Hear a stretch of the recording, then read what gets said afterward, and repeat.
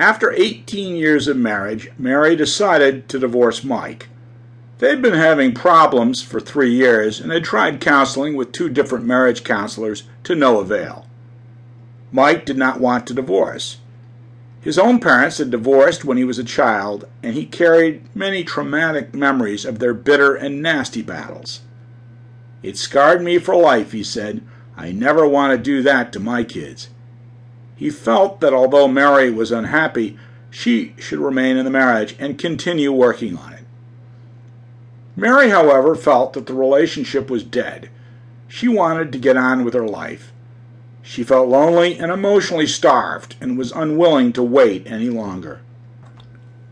"My parents couldn't stand each other, but they stayed together so my sister and I would have a stable childhood. By the time we were grown, they believed they were too old to begin all over again. I don't want that to happen to me." She remained determined to end the marriage. Mike was employed as an engineer. Mary taught part-time to be able to spend time with the children, Ellen, age 15, and Alan, age 12. Mike earned $87,000 a year. Mary earned $16,000 for her half-time job. Although the couple had little debt, they also had little in the way of savings. Mike had a 401k plan and a pension plan at work. They owned a few stocks and had a few $1,000s in the bank. Their house was worth about $200,000 and had a $60,000 mortgage. The first time they tried to talk about separating, they immediately locked horns and appeared to be at an impasse. Mary thought Mike should move out and let her stay in the house and the kids until the kids graduated from high school. She wanted Mike to spend lots of time with the children, but felt that they should live primarily with her.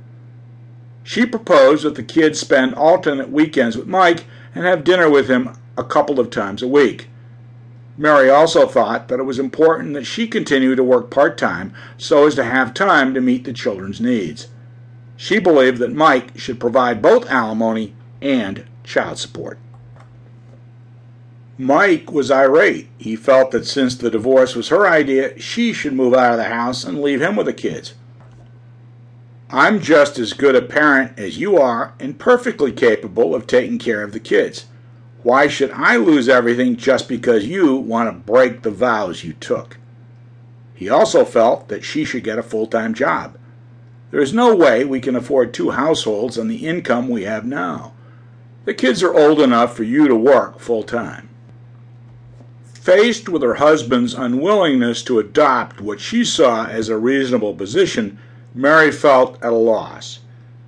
She shared her frustration with a colleague at work who advised her to see a lawyer, and not just any lawyer, but a really tough one.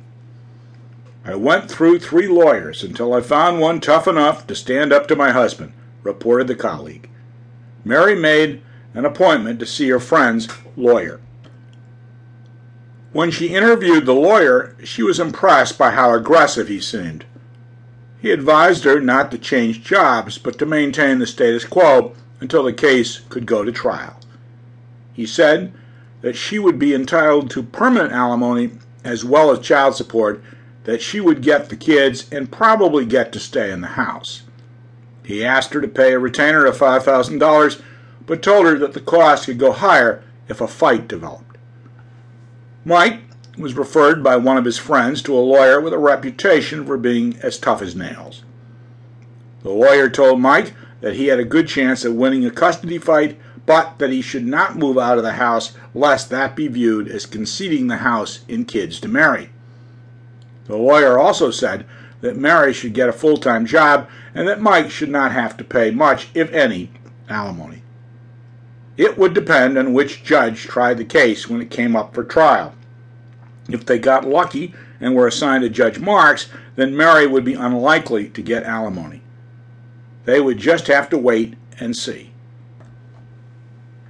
The lawyer told Mike she would require a $4,000 retainer, but that there would be significant additional costs if Mike really wanted to contest custody.